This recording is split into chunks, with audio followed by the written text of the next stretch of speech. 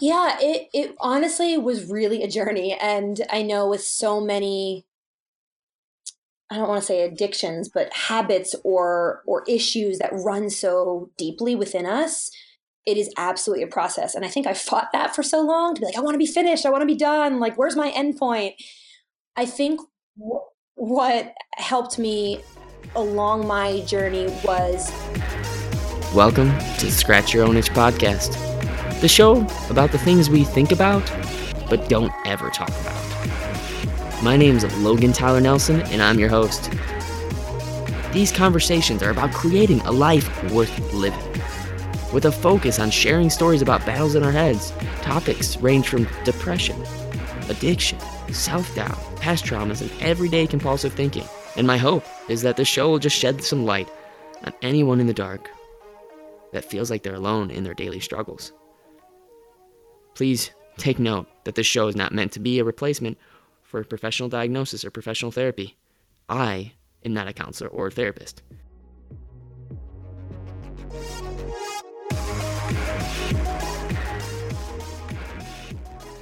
Hey you. Hey. It's me, the Y guy, your friendly neighborhood. You probably thought I was going to say Spider-Man, but I'm not a superhero. No, I tricked you. Anyways, all kidding aside, I have a real superhero on with me today. Her name is Jenn Hand. She has a diverse and unique background. She pursued her undergraduate degree from Pennsylvania State University in advertising and public relations. Following graduation, she knew she didn't want to work at an agency, so she needed space and time to figure out what she really wanted to do with her life. Since then, she has gained experience as a speaker, writer, author, world traveler, adventure connoisseur, holistic health advocate, creator of the Normal Eaters Club, and since then she is a full-service boutique that offers coaching and an online program that enables women to transform their relationship with food, fall in love with their bodies, and well, become one of those normal eaters. So honestly, the woman is seemingly 10 out of 10 on paper, right? Well, here's where it gets rough around the edges. Jenn has been through arm wrestling matches time and time again when it comes to having a bad relationship with food. She's had days where she has been eating way too much or too little. And if you relate with any of this sort of thinking, because we think about food a lot, about not eating, debating what you're going to eat, struggling with what you can and can't eat, and deciding on how you would then exercise to work off the food you did just eat, then this episode was made for you. My hopes is for this conversation between Jenn and I to revolve around loving your body again and also making food a friend instead of an enemy, because we eat every day of our lives or don't eat every day of our lives. And this is why it's such a conundrum. I get it. Therefore, you are not alone. But without further ado, I want you guys to have a warm welcome to my guest today, Jenn Hand. Thank you so much for coming on Scratch Your Own Itch. Hi, Logan. Thanks for having me. I'm really excited to be here and share more about this struggle that so many people battle with. Oh, yeah.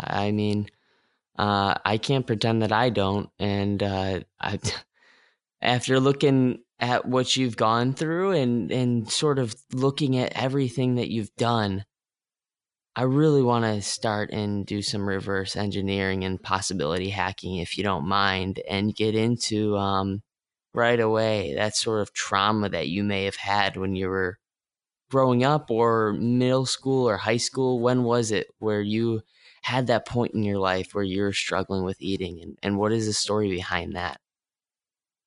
So for me, I would say it began in early high school. So I think I became aware of food in my body after going through puberty and gaining weight and just being really aware that how much food impacted my weight gain or loss, and how being thin was this seemingly great thing, and how I had just been surrounded by media, and social media actually wasn't big then in high school. So it was really more just magazines and print and expectations of society, or seeing people on TV in the movies. And it was, for me, it began in, I would say probably 10th grade. I had decided to lose weight for an upcoming school dance. And to do that, I ordered diet pills online.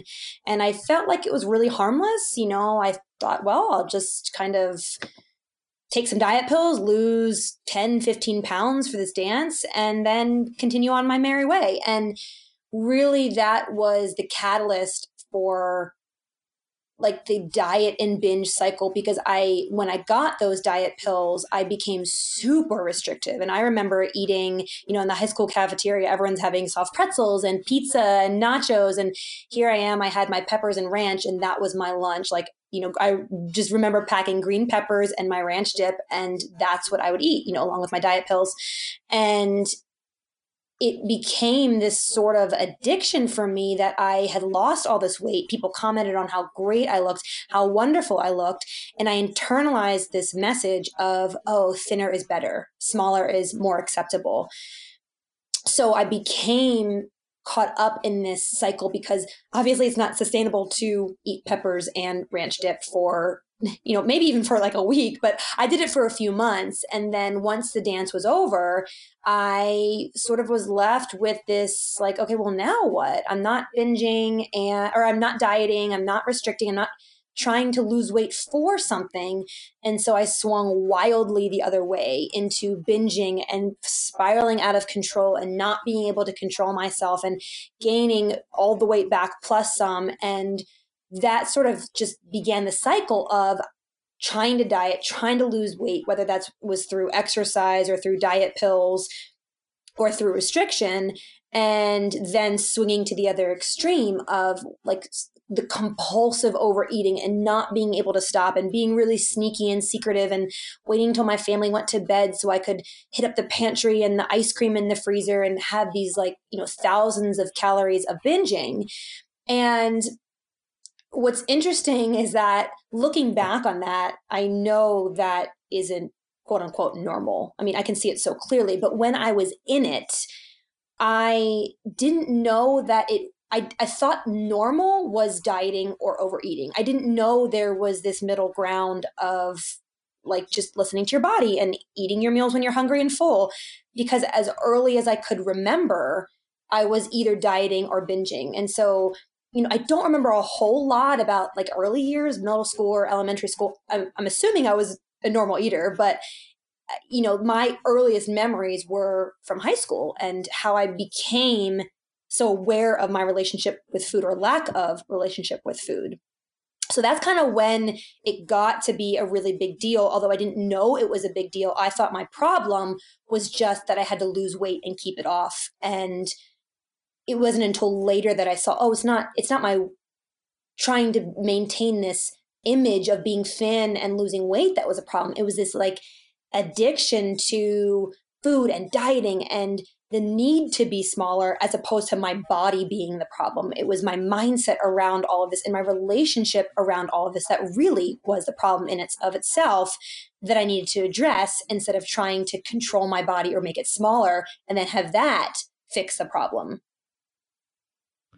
So, was there anybody in your life at the time that was saying, "Hey, Jen, like, you don't ever eat with us anymore, or when you do eat with us, like, you just overeat," or what sort of warning signs did you have, or any stories around that? So what's funny about that is I thought I hid it so well. Like I thought no one knew. um, and I remember in high school being referred by someone to the guidance counselor, and getting called down. And this is when I had lost probably 20 or 25 pounds, and it was very quick. So it was like, in 2 months I lost this weight taking diet pills, and getting called into the guidance counselor. So I'm assuming someone had referred me, and them just approaching me and saying, hey, we're concerned. just wanted to check in with you. Are you okay?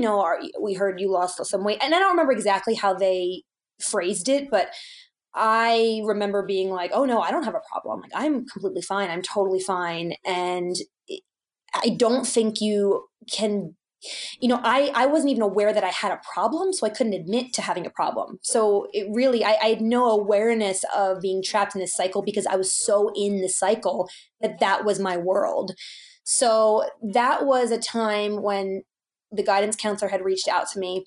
And the funny thing is that no one really ever approached me though. And I thought, like, personally, friends or family, I thought I hid it really well. And I think it was, I would hide my weight gain in bigger clothes or wearing sweatshirts and sweatpants in the winter. But when I would come home from college, or when I would like go away and then come back to where I grew up, I had always lost the weight because it was like an event, like, oh, I'm going home, I have to lose weight, or I'm seeing all these people that I grew up with, I have to diet or restrict or be really rigid with my food. And so it was sort of this problem that I imagine people thought about, like, oh, Jenn, maybe she struggles with her weight, because I had swung so wildly between the extremes, but no one ever actually confronted me about it. And it wasn't until college when I remember being on a family vacation and the stress of like thinking about food all the time with my family, because my family was just eating breakfast, having lunch, and having dinner and enjoying the vacation. And then there I was, just having severe food anxiety and thinking about food like 24/7 the entire trip, of how can I work this off? How can I not eat? How can I pretend I'm eating so they won't notice I'm not eating? And I remember just like collapsing into my mom on the bed and just being like, I have this problem.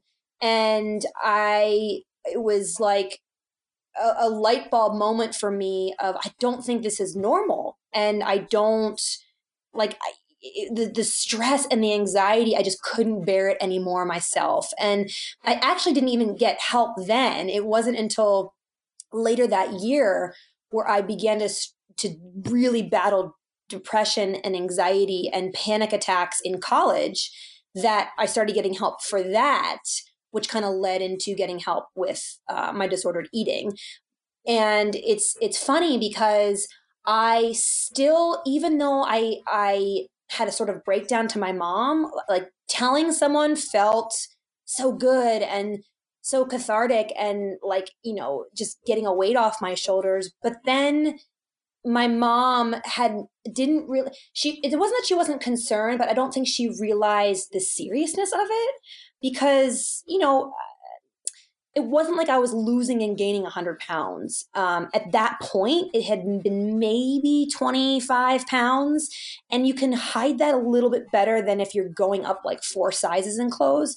So I don't think she really knew the severity of it until I was battling depression and anxiety and panic attacks. And really, I think that was like, the universe's sign of for me, just like, hey, you have got to get help. Like, you can't keep stuffing all of this inside over and over and over and over and never deal with it. You have to let it out. You have to start dealing with this stuff. And it was like that, that wake up call for me of walking to class on campus and having like to stop and sit on a bench because I thought I was having a heart attack, and it was an anxiety attack, a panic attack. But that was sort of my wake up call to say, hey, I think I need help. And the therapist I saw was like, I really don't think you have a problem with depression. I think you have an eating disorder. And I was kind of like, oh, well, what's that? I'd never really, it hadn't been on my radar. So that was my kind of foray of getting help. And I think what's so tender about weight issues is that not many people really have the courage to ask someone, hey, are you struggling with food? Because to comment on someone's weight is so loaded these days. And so to say, hey, are you okay? Are you okay with how you're eating or what you're eating or your body? It's such a loaded question. And so I think people, most likely when I was struggling in high school and early college, just didn't want to ask, didn't have the courage to ask me face to face in fear of, well, maybe she's not. Maybe she's something else going on and I shouldn't know about it or something like that. Real quick, I want to interrupt this with a little message. Creation to me is really important. And it's so important that I realize that we kind of create our own world. We're responsible for our attitude. That's the reason you have the reality or the life you are living right now. If your life kind of sucks, you had something to do with it. It's hard to swallow, but it's true. The important news, though, is you can change your life, change your way of seeing the world at any moment.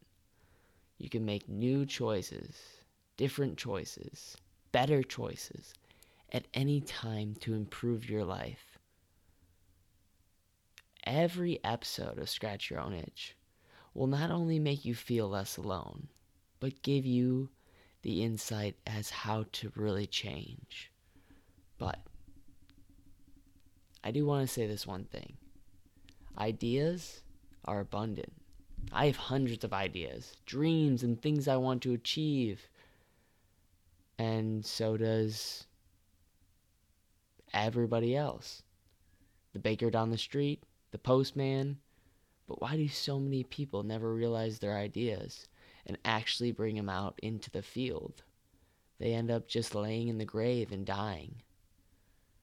I think it's because execution is scarce. We have a groundbreaking new idea, and it's easy to lose focus on what's really important. Because there's all this distraction and noise to compete in an ever-changing world. More is needed than just a grand idea. Execution is needed, and without it, your idea is nothing. And what do I mean by execution? Execution is the ability to actually scratch that itch that you have, that itch of an idea. That means to do instead of talk, to get valuable stuff out there and useful to people. That means not waiting for the ideal moment and creating momentum through action. So,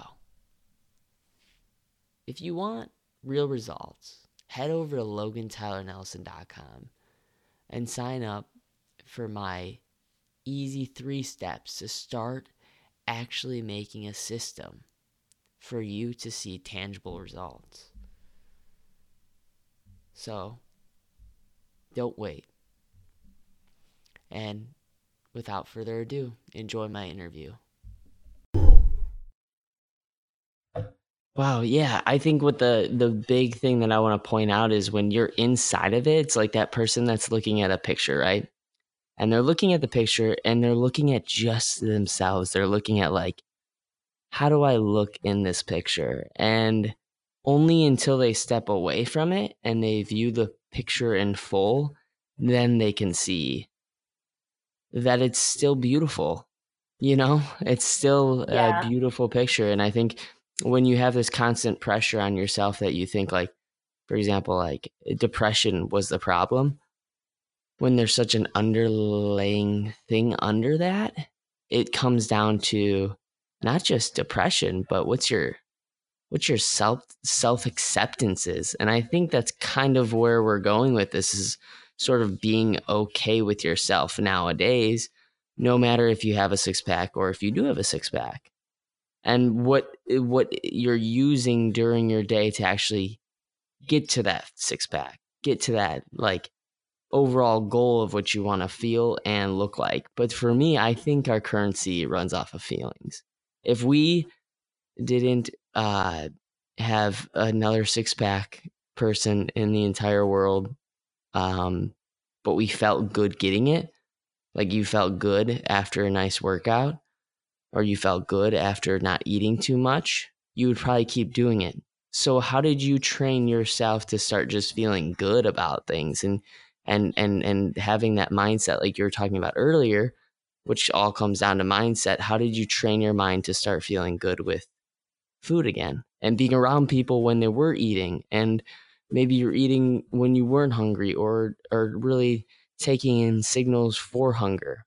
Yeah, kind of debunk that for us. Yeah, it honestly was really a journey. And I know with so many, I don't want to say addictions, but habits or issues that run so deeply within us, it is absolutely a process. And I think I fought that for so long to be like, I want to be finished, I want to be done. Like, where's my end point?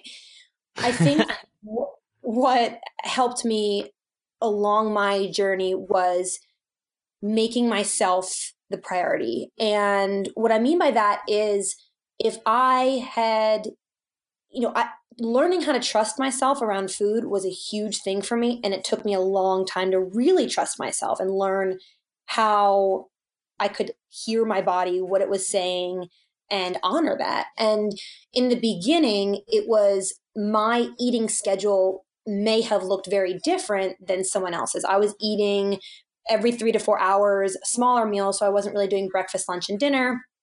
I was doing more kind of mini meals throughout the day. And so putting myself first, if my family, I was eating dinner at 7 and my mini meals fell at like 5 and 8 or 5 and 9 or whatever it was, I had to speak up and sort of say, hey, I ate at 5, so I will sit with you and chat, but I'm not going to eat with you. And that was really hard because I Oh, felt so much God. anxiety around it and so much apprehension to say, hey, no, thank you to that piece of cake, or yes to that piece of cake, or hey, no, thanks, I'm not going out to dinner with you guys. I already ate tonight, or yes, whichever way I was saying it, really trying to put my own needs first. And from there, I was able to be more flexible. So, kind of once I had, because when I first began, I did start an eating schedule because it helped me go from like no eating at all during the day, or maybe very,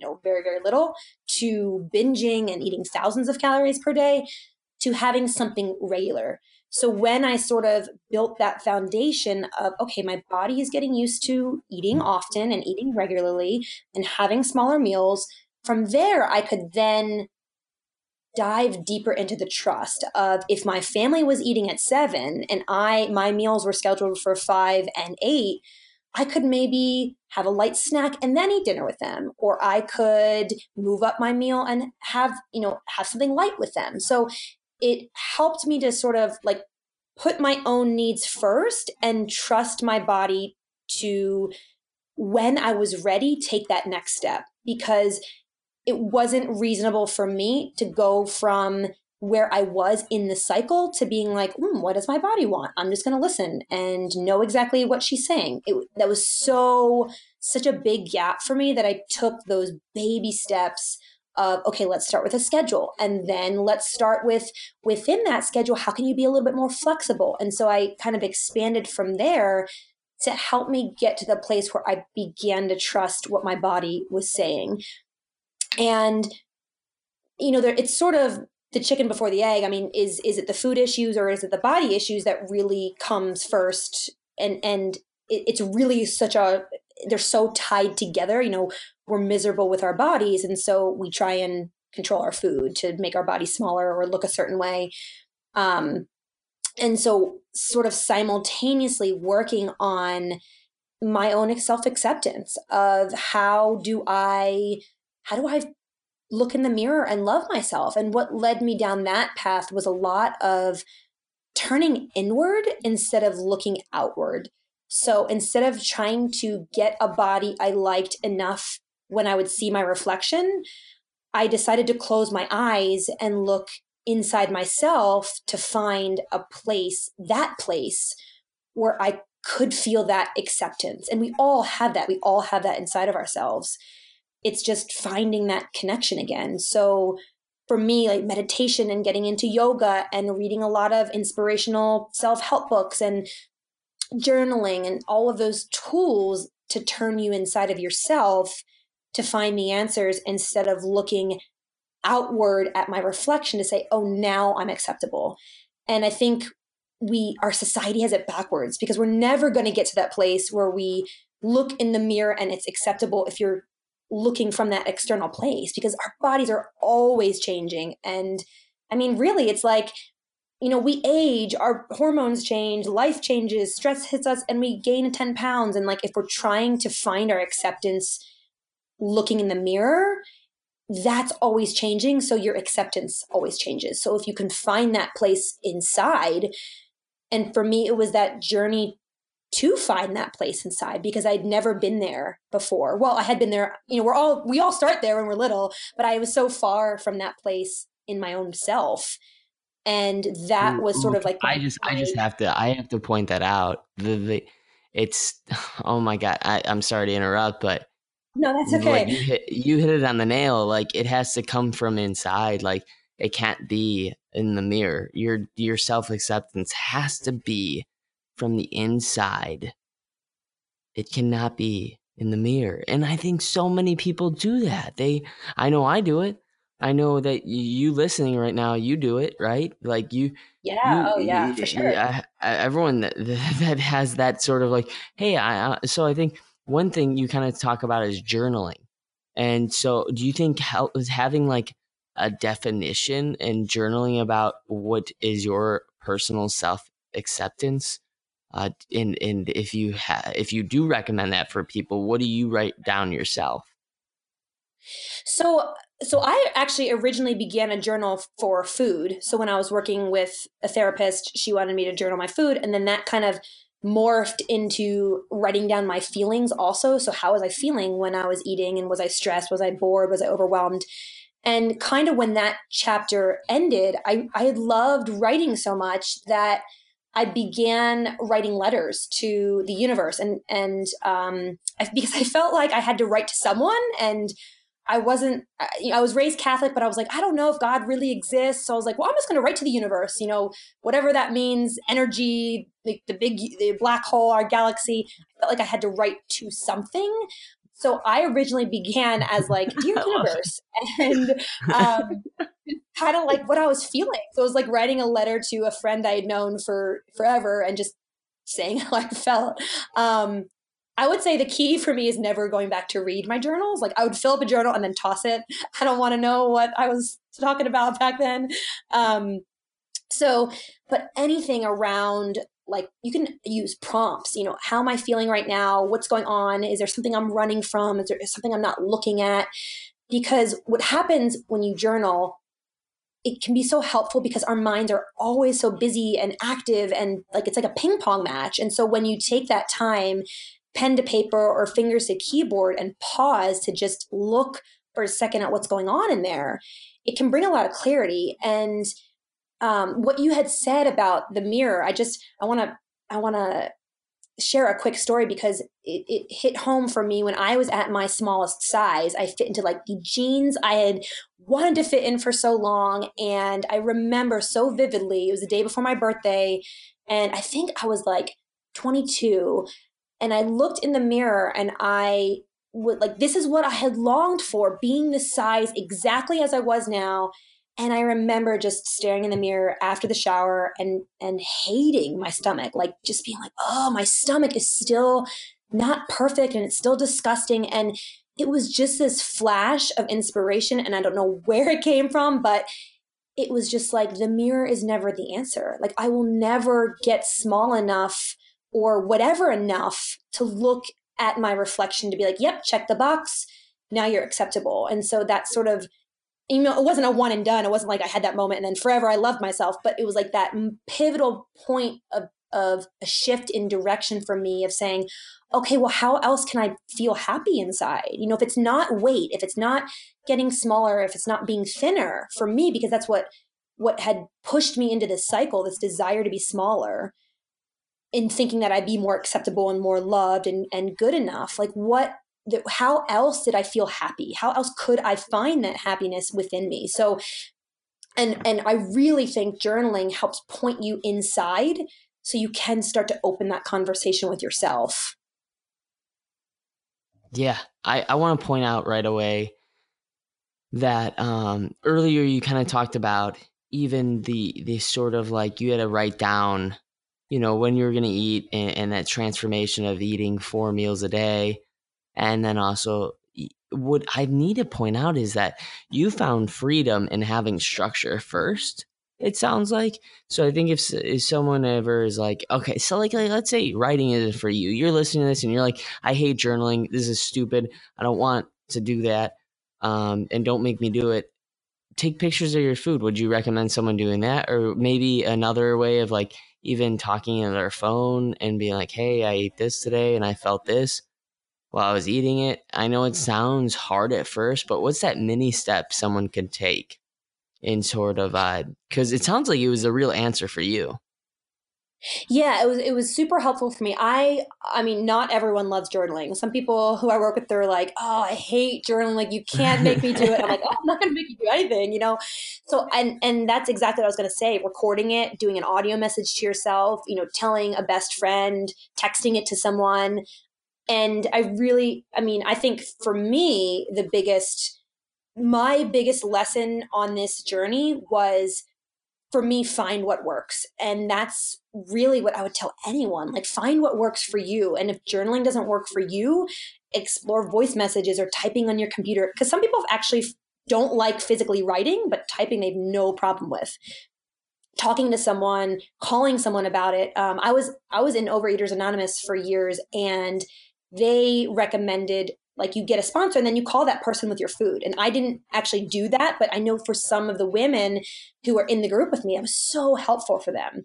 So, and the freedom in the structure, like, I love that you brought that up, because I think some people come into this moment of acceptance. Okay, I have a problem. Like, I don't want to diet and binge anymore, or whatever, wherever they are in the spectrum of dieting and binging, restricting and overeating. But they think that the next step is like, oh, I'm just going to intuitively eat and listen to my body.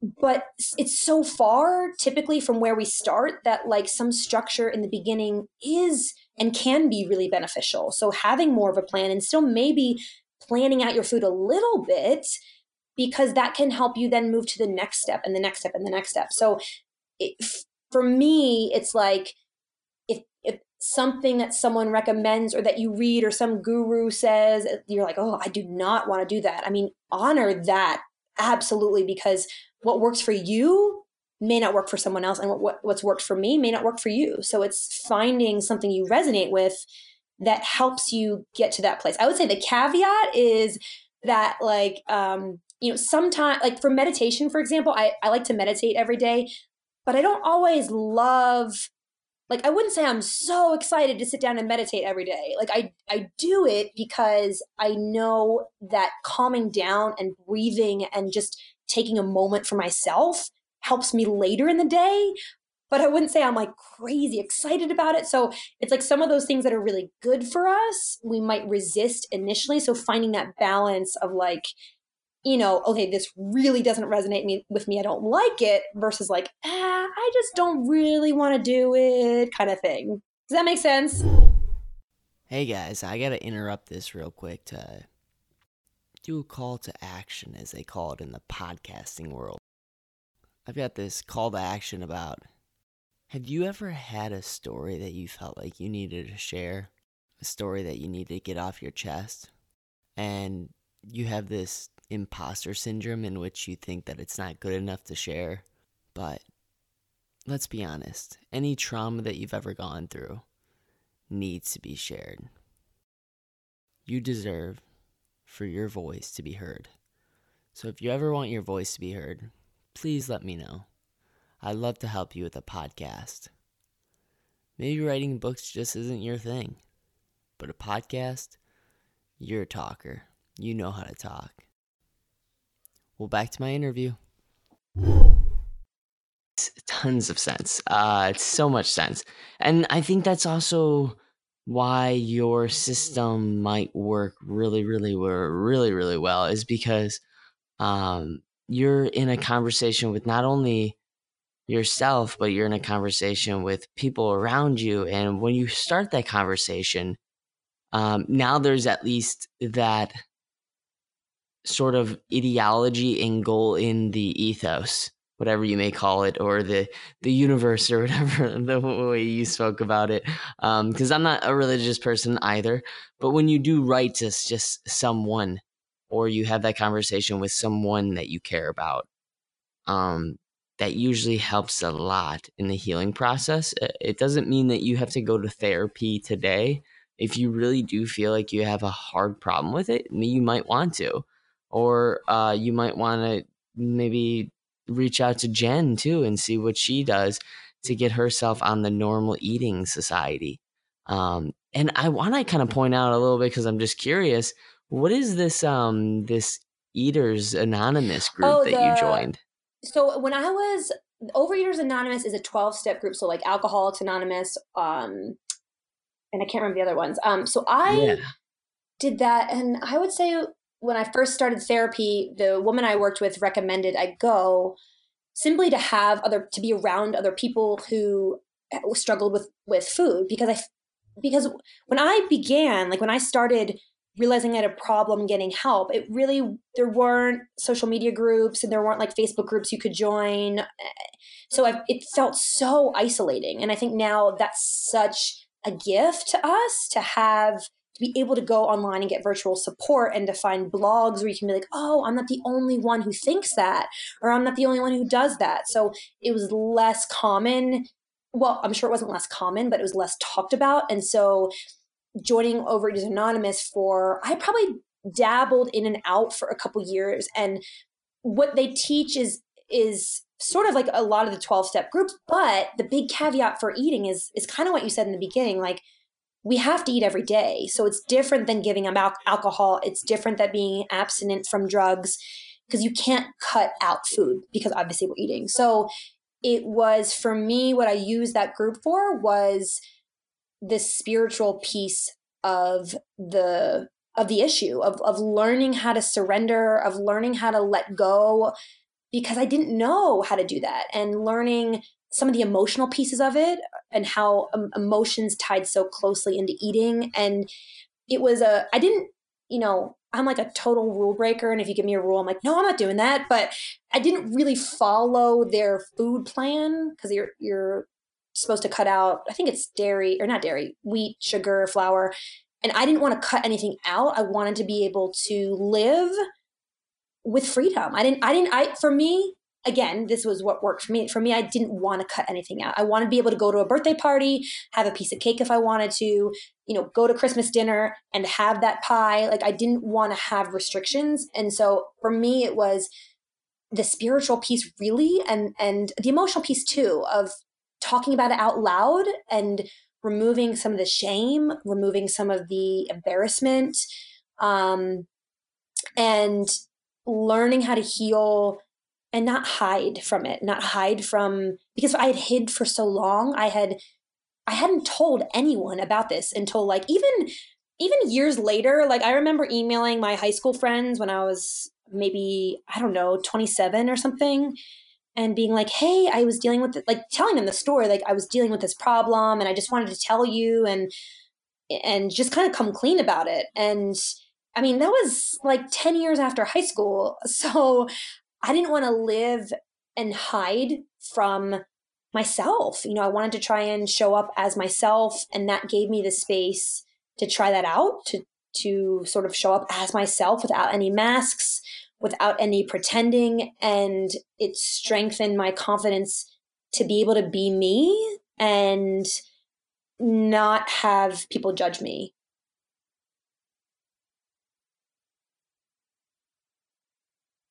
I want to point out how amazing it is that you had a 10-year reunion with just coming out from the hiding. And I think that can apply to so many other problems, not just eating disorders, but also like having extreme anxiety or ADHD or alcohol problems or addictions to anything, or addictions to exercise, and just like going back and reflecting and reaching out to those friends and saying, hey, this is why I was the way I was.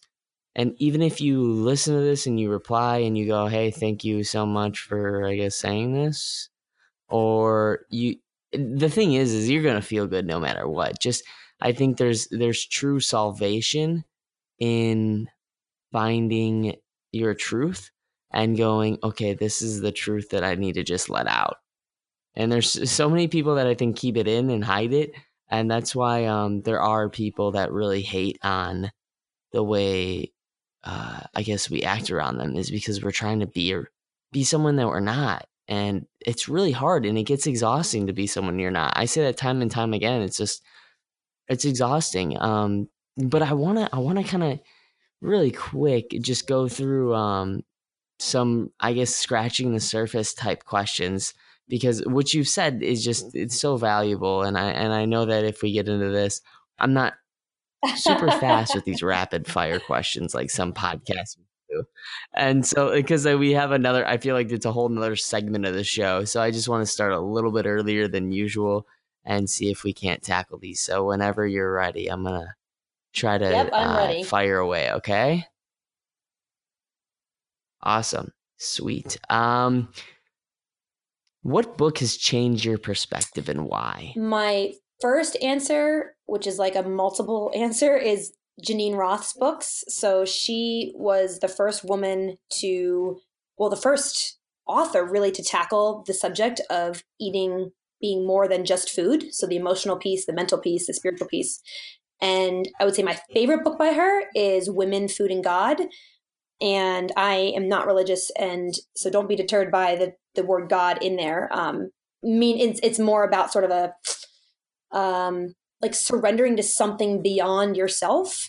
And her books made me feel like I was not crazy. And hearing that someone else had picked food out of the trash or had eaten the entire leftover platter of brownies on the counter and then totally lied to their family. Like the things that she talked about in her books that I had done that I had so much shame around, like the secrecy of binging.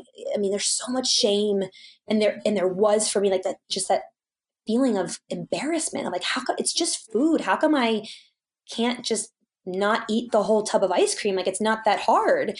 So her books, I mean, were my lifeline when I was struggling and healing and recovering.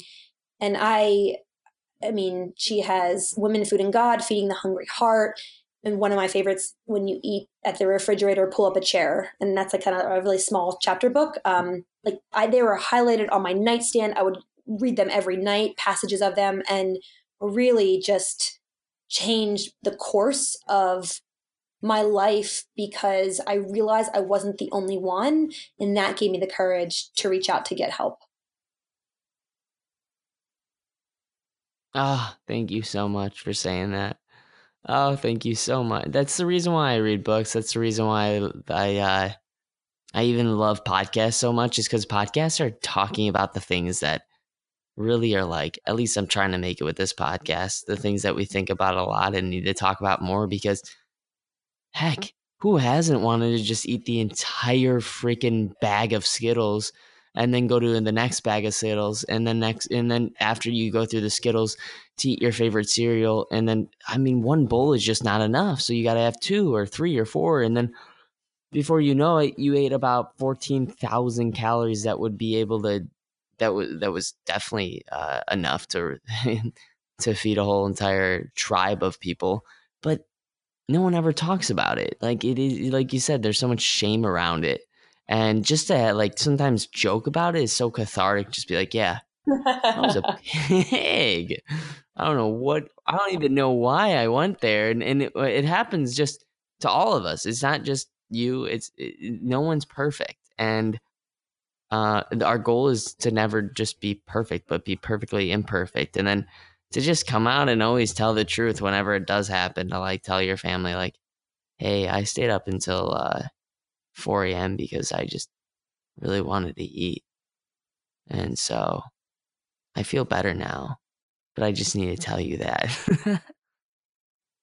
Yeah, it's so powerful. And really, I think there's this sort of like label that food issues aren't as real in quotes as more serious things. And I remember doing a study abroad in college and being in poverty stricken countries where kids were starving and seeing such poverty, and I would just judge myself so harshly because I was like, how can these people not even have breakfast, and here I am not being able to not eat, not being able to stop myself from finishing the bag, the box, the whatever. And so I think those books were what helped make it that it was okay to have this issue. And I think that's so big with when people struggle with food or body image or, whatever. Like, it's so superficial, it's so dumb, it's just food, it's just whatever. But what you struggle with, what each of us struggles with, matters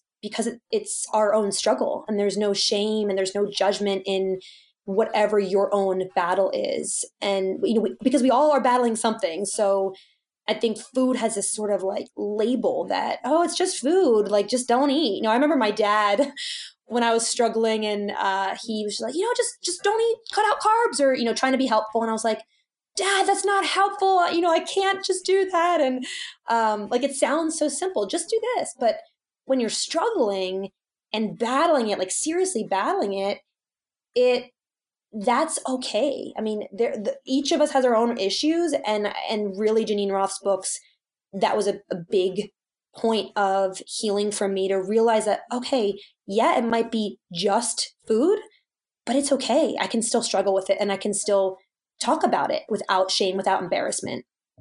I love it. I love that so much. So much. I could probably have another hour-long conversation around that subject alone, but you said it. I've got to get to my next rapid fire question. I love this. All these podcasters do this, and so I'm trying to do it, but sometimes it's just, they're amazing questions that I just want to have entire shows around. But the next thing I do want to ask, which I think is a really important question, is, do you believe in having a worst habit? And if you do, what is it right now? Ooh, I love that one. So, of course, everyone has their worst habit. And I would say my worst habit, your worst best habit, maybe would be Yeah. a better way to put it, to not make you feel so guilty if you do it. So I would say my worst habit is coffee.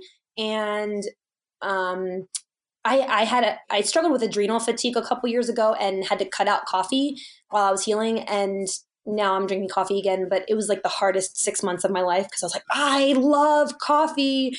So, and I know people say it's good for you, people say it's not good for you. So I am always in that process of like, I'm going to give up coffee, and then I never do. And so I've just accepted that, I drink coffee and I love it, and that's what it is. I love that. I love my coffee, but you know what? What's amazing is I have to point out for everyone. Mostly, I'm just talking to you, so I hate like I'm this like a preacher that's talking to millions. I hate that sort of feeling. But honestly, to just say to you, like, that is so cool that you stepped away from something, gave yourself a sort of cleanse. That's why I think intermittent fasting is such a great idea for anybody. Um, and do it under like certain do it under a certain prescription with people. Do it with a friend. Don't just do it by yourself. But to take yourself away from something, then to reintroduce it back into your life can give you that same sensitivity that you used to have. Because I mean, let's face it, when you have 4 cups of coffee, where do you go from there? Like 12, 14, 20? You're just not going to get that caffeine high anymore. So that's really cool. I really want to ask you this next question, because my mind, it works in these sort of like mantras. Like, I have to have like phases during my day where I'm like, okay, I'm going to live my life by this quote. So with that, what quote are you certainly living by right now? I would say fear, discomfort, and uncertainty are your compasses towards growth. And honestly, I can't remember who said it, but it's my absolute favorite quote of all time, because whenever I feel fear, which is often, whenever I feel discomfort, which is also often, and the uncertainty of life, of business, of relationships, I remind myself that these are what help me grow. And it I find comfort in knowing that as I work through something that I feel really uncomfortable, or that pushes me out of my little box of comfort zone, or I feel fear around something, and I know it's a good fear, not like a, a dangerous kind of fear, but I know these are the types of situations that propel me towards the greater me, me being my best self in the world. So reminding myself that if I feel a twinge of fear or I'm uncertain and I'm getting a little bit anxious about, well, how is that going to turn out? That means I'm doing something new, and that means I'm growing, and that means I'm evolving, and that takes courage. So to really be grateful for that, and to honor that within myself, and to allow for it, because if we all stay in our little boxes of life, I mean, we never break out of it and grow to our fullest selves. That was a lot of gold right there. That's a knowledge bomb. Thank you for that. Thank you, thank you, thank you. The next question I'd love to ask is, if you could change one thing about the health and wellness industry, what would it be? Oh my gosh, I'd get rid of all diets.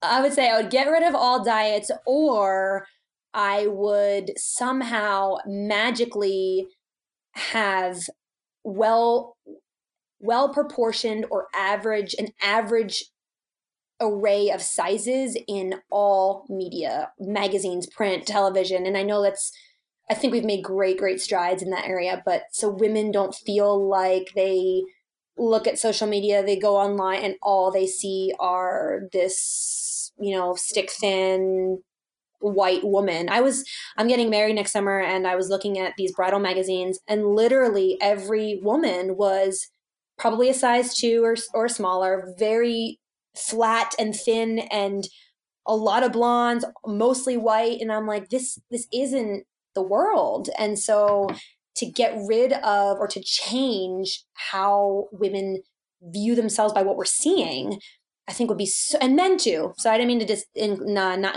include you. But for to help us really see how there, like real life isn't the magazine. Real life isn't just this blogger on social media who eats kale smoothies all day. Like really having an accurate representation of sizes of people. Yes, yes, yes, yes, yes, and yes. I think no. I just have to like comment how strong that is. It's really hard for people to. It's just really hard, guys, because of social media. And as much as you love it, I've I hate it so much. And so that kind of brings me to the next question: is how has technology played a role in your life and your business? So actually my business is an online business. So technology has been huge for me to reach more people, and women all over the world who, I think my favorite part is that someone who is desperately struggling, or who just binged, or who's freaking out about their body, can Google something, and they can find my blog or find another article and get relief in that moment. Like that is so magical, to be able to feel alone, desperate, like a failure, on the edge of some breakdown, and to be able to find an article, a blog, something that's like, oh my gosh, I'm not alone. Someone else has done this, has felt this, has gone through this. So I think technology has impacted the world and my business and me in a tremendous way. I think that flip side that you're talking about is the comparison that we all now have, of we see all these snapshots of people's lives, and we then compare our messy, all over the place lives with these moments that people are having, these highs that people are having. And it creates a sort of expectation of like, oh well, everyone else is smiling and having fun and looking great, and I must be the one that's not. What's wrong with me? So I think that flip side of the expansion of technology really does impact our psyche, because I mean, even me, I know, like I teach this, I know it inside and out, and I still go on social media and I'm like, oh, she looks really thin, or oh, she looks like she's the best life ever.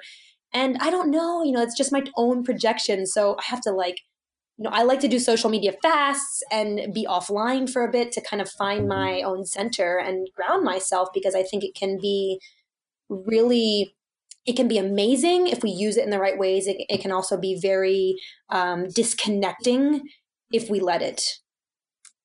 Yeah, I so agree with that. It's I don't want to say it, but I'm gonna say it. It's kind of like having a wife or a husband. You can't live with them, and you can't live without them. Um, I don't mean to like make fun of that, and but I have to. It's so social media is the same way as you can't live with it and you can't live without it. And people that do live without it, like it's not like they're just really like I don't know if you listen to Cal Newport at all, but he has a book called Deep Work and he's not on social media at all. But if you want your life to like have a little bit of unplanned excitement and sort of like you want to learn from other people and what they're doing with their life, it is kind of nice to have a social media account and see what they're doing. But compare leads to despair, and that's what I always tell myself. Even when I'm doing it, like when I'm scanning through, I just have to constantly. It's a practice. It's a practice to just be like, oh yeah, this is what it looks like when it's at the very best. We're just catching a glimpse of the exceptional. We're not seeing everything. And that's what I just have to remind myself while looking through Instagram, Facebook, Twitter. By the way, if you're listening to this right now and you found any of this gold and awesome conversation that I'm having with Jenn, go on Facebook it, go and take a quote, put it on Instagram, put it on Twitter, just because it's out there now in the ethos. That's a way to get better and heal your pain with any struggles that you may be going through. And I don't use this as like a marketing tactic. I promise. I'm just using this as a way for you to really, honestly become better and find salvation through your suffering. So, but I want to move on to the next question, which is, what is your personal definition of having success with your body? To me, success with body is authenticity and acceptance. So I think when we feel authentic and we're showing up in the world as our real self without our masks, without pretending, it helps us feel and find deeper acceptance in our bodies. And I know it sounds sort of like, well, how does being authentic, help us accept ourselves, our bodies? But I think it's so when we're constantly hiding and shaming ourselves and kind of tucking ourselves away, how would we ever feel at ease, at home, and enough in our bodies? But when we can like shine our light and be in this world and show up as like, this is me, for better or worse, here I am. I think it allows us to sort of be at home in our body, and being at home is such a big step towards self acceptance. I mean, it really is self acceptance. And I think that would be true success to me. It would never be like a size or a shape. It would be, can you show up in this world and be you and find that true acceptance within your own self? Yes. I I started making this new coined phrase. I call it intermittent contentment, where just because you're at a place where you have like, you're happy, you look at yourself in the mirror and you go, okay, I feel good about this. Having like intermittent contentment is sort of like intermittent fasting, where instead of it being if fasting, you're having times when you need to change and you need to work hard and work on your struggles. But then you have times where you're content.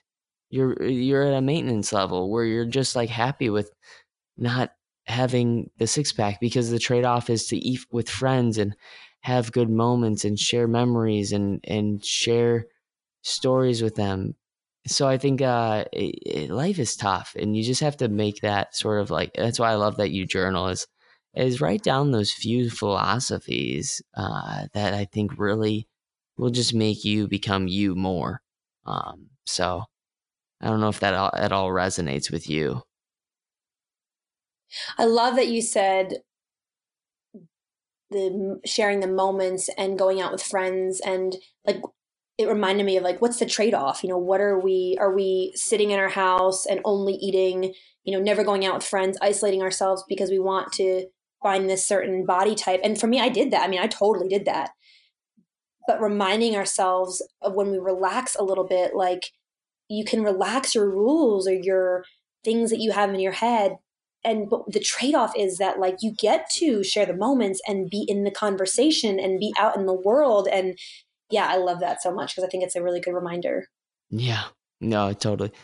I'm not gonna say like I didn't do it myself, because honestly, I haven't gone out with friends and done things with them because of that exact reason, just wanting to be uh, totally fixated on this goal that I had of working out and getting a nice body, and also having my certain meals that I wanted to eat when I wanted to eat. Um, it's tough. It's a hard trade off. So you just got to take a mini step and write it down. Write down your program of what you want to eat like, and then have freedom in that. That structure, like you were talking about earlier. I just want to ask you two more questions, and then we'll leave you be, Jen, because I know you have a life outside of this, and so do I, and so do our listeners. And so the last two questions is, what is an itch that you're excited to scratch? Like, what is something you're excited about? So my book I'm writing, I'm saying that like really tentatively. So I am a total doer. Like I go after my goals. I love taking action. And this book has been my biggest lesson in slow and steady wins the race because I've been writing it for like 3 years. And these last few months have been sort of pushing me outside my comfort zone to really, I'm in now the editing phase. And I'm super excited to put it out in this world because it's been a dream of mine. And I love that it's taught me so much in the writing of it because I just, that whole mentality, like, get it done. I want to be finished. I want to, like, getting to the end and really realizing that every single thing we do is a process. And if you can enjoy the process, you'll have a wonderful ending. Just reminding myself that over and over during the process of writing a book because it's been super challenging, ups and downs, but it really has, that like that quote I just said, the fear, I mean, it's totally pushed me outside my comfort zone. So I'm really excited about releasing that to the world. That is so cool. That is so cool. I think the main thing I want to point out is the process. You gotta love the process if you're gonna do anything big like that. And it doesn't happen in one day. Like you said, it's a marathon, not a sprint. Not not something that you have to get done tomorrow. And it's really hard to do that. I think it's really hard to accept that for a lot of people, because all we do is we consume stuff where all they're saying inside of that is take action now and do this and get it done tomorrow. And it's like, there are some things though that take a long time, and I think even while you're writing your book, maybe you can make someone feel less alone about this. Sharing a failure while writing the book, like maybe you took time off or something like that. Yeah, so I took a lot of time off, which I considered a failure. But I started writing. I actually went away. I stayed in a cabin in the mountains. I live in Colorado to finish my book. And this was probably a year and a half ago. And then I did a ton of work, got super inspired, and then I literally, it just sat there for probably 6 or 8 months.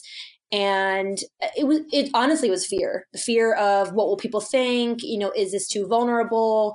Will anyone even care? Who am I to write a book? I mean, all of that, all of those thoughts of just based around fear just caused me to shelve it. And I came across this writer, this writing coach who was amazing, and she kind of reignited the spark and just allowed kind of what your podcast is doing. Like she allowed me to realize that these fears were normal, that everyone goes through this process while writing a book, and all of the things I was thinking were absolutely blocks to get over, and she could help me. Like it was understanding like, oh, this is a normal process that people go through and think these things when they're writing a book. And so feeling like I wasn't alone, and that kind of reignited the passion and interest in writing again. So yeah, on and off. I took a lot of time off in the last couple of years in the writing process, but again, it really was a process, and um, it's like it has its own timeline, I guess, that it needs to be written in. Yeah. No, sometimes I don't know if you've ever heard of The Hero's Journey by Joseph Campbell. He has a great quote that goes like this: sometimes we have to let go of the things we planned to live the life that we were meant to live. And so, it's like whenever you got these goals and stuff inside of your head, know that it's just going to be an internal battle sometimes. I know that I'm my own worst enemy when it comes to that. I'm like, dude, I want to really start a side hustle business where I make these Kindle publishing books, and then I beat myself down for not doing it right away. And then, but there's other opportunities that are knocking at my doorstep where I have to just kind of honor those. So, um, as much value as there is in saying yes to things, there's also huge value in saying no to other things. But last but not least, Jenn, I would love, love, love to have a moment where I think my personal definition of getting rid of anxiety or depression or uh, eating binges or anything like that comes with curiosity and scratching my own itch. What is something that you're currently curious about? How are you scratching your own itch? I love that you said that, because I mean, I totally resonate with that and am a big advocate of being curious instead of critical. And my latest curious endeavor is gardening. So, although it's not quite the season yet, but I'm really looking into just how to plant, how to grow your own food. And I didn't know there was this whole world of soil and timing and all of the things that you can do to have success and grow your own food. And the Colorado climate's a little different than where I grew up. I grew up on the East Coast, but so it's really dry out here. And I actually met someone last night who is who does gardening for people who don't know how to garden. So I was like, oh, this is it. I'm going to have my own garden this spring. And so just getting really excited to grow my own food and learn more about like nature and getting back to the earth. And I find it really fascinating that it starts in a little seed. It's such a metaphor for our own journeys. Like we start in this little seed and then it just kind of unfolds and blossoms in its own time, and we can't force it, we can't rush it, and it has its own exact blueprint of what it will become. So I think it's really interesting, and I plan to do a lot of research and buy some books and before leading up to this to spring where I can grow my own food for the first time. That is so cool. That is so, so cool. I love that you're doing that. And I really want people, because you're a superwoman to me, I really love if people could reach you at some place. Where can they find you? Yeah, so I do a lot of blogging at jennhand.com. That's my website, JENNHAND. And there's tons of articles and blogs and videos and a million other resources to help you if you're struggling with dieting or binging or body image or feeling like you're alone in this journey. There are, I mean, check it out, because there's I think the biggest thing, especially when we struggle with food or binging, is that we feel alone. And so I think it's so important to have somewhere that you can turn to know that you're not alone. So yeah, definitely check out blogs and all the free resources that are on there. Thank you so much for being on Scratch Your Own Itch, Jenn. Guys, get after her. She's amazing. She's awesome. If you didn't love her energy, then I'm sadly disappointed, because then you don't know what a good person is when they hit you in the face. So just know that. I'm letting you know. Like, yeah, I'm just totally joking with you. You're amazing. You're perfect. You matter, and you're enough. Whoever that is listening right now. But know that Jenn's a rock star, and she's got a great future ahead of herself. And yeah, check out her website, and even in the future, check out that future book that she's got working in the nice turning pot that she's got. So awesome. But I'll let go of you, Jenn, even though I don't want to. But you have an amazing, amazing day. Thanks, Logan. Thank you.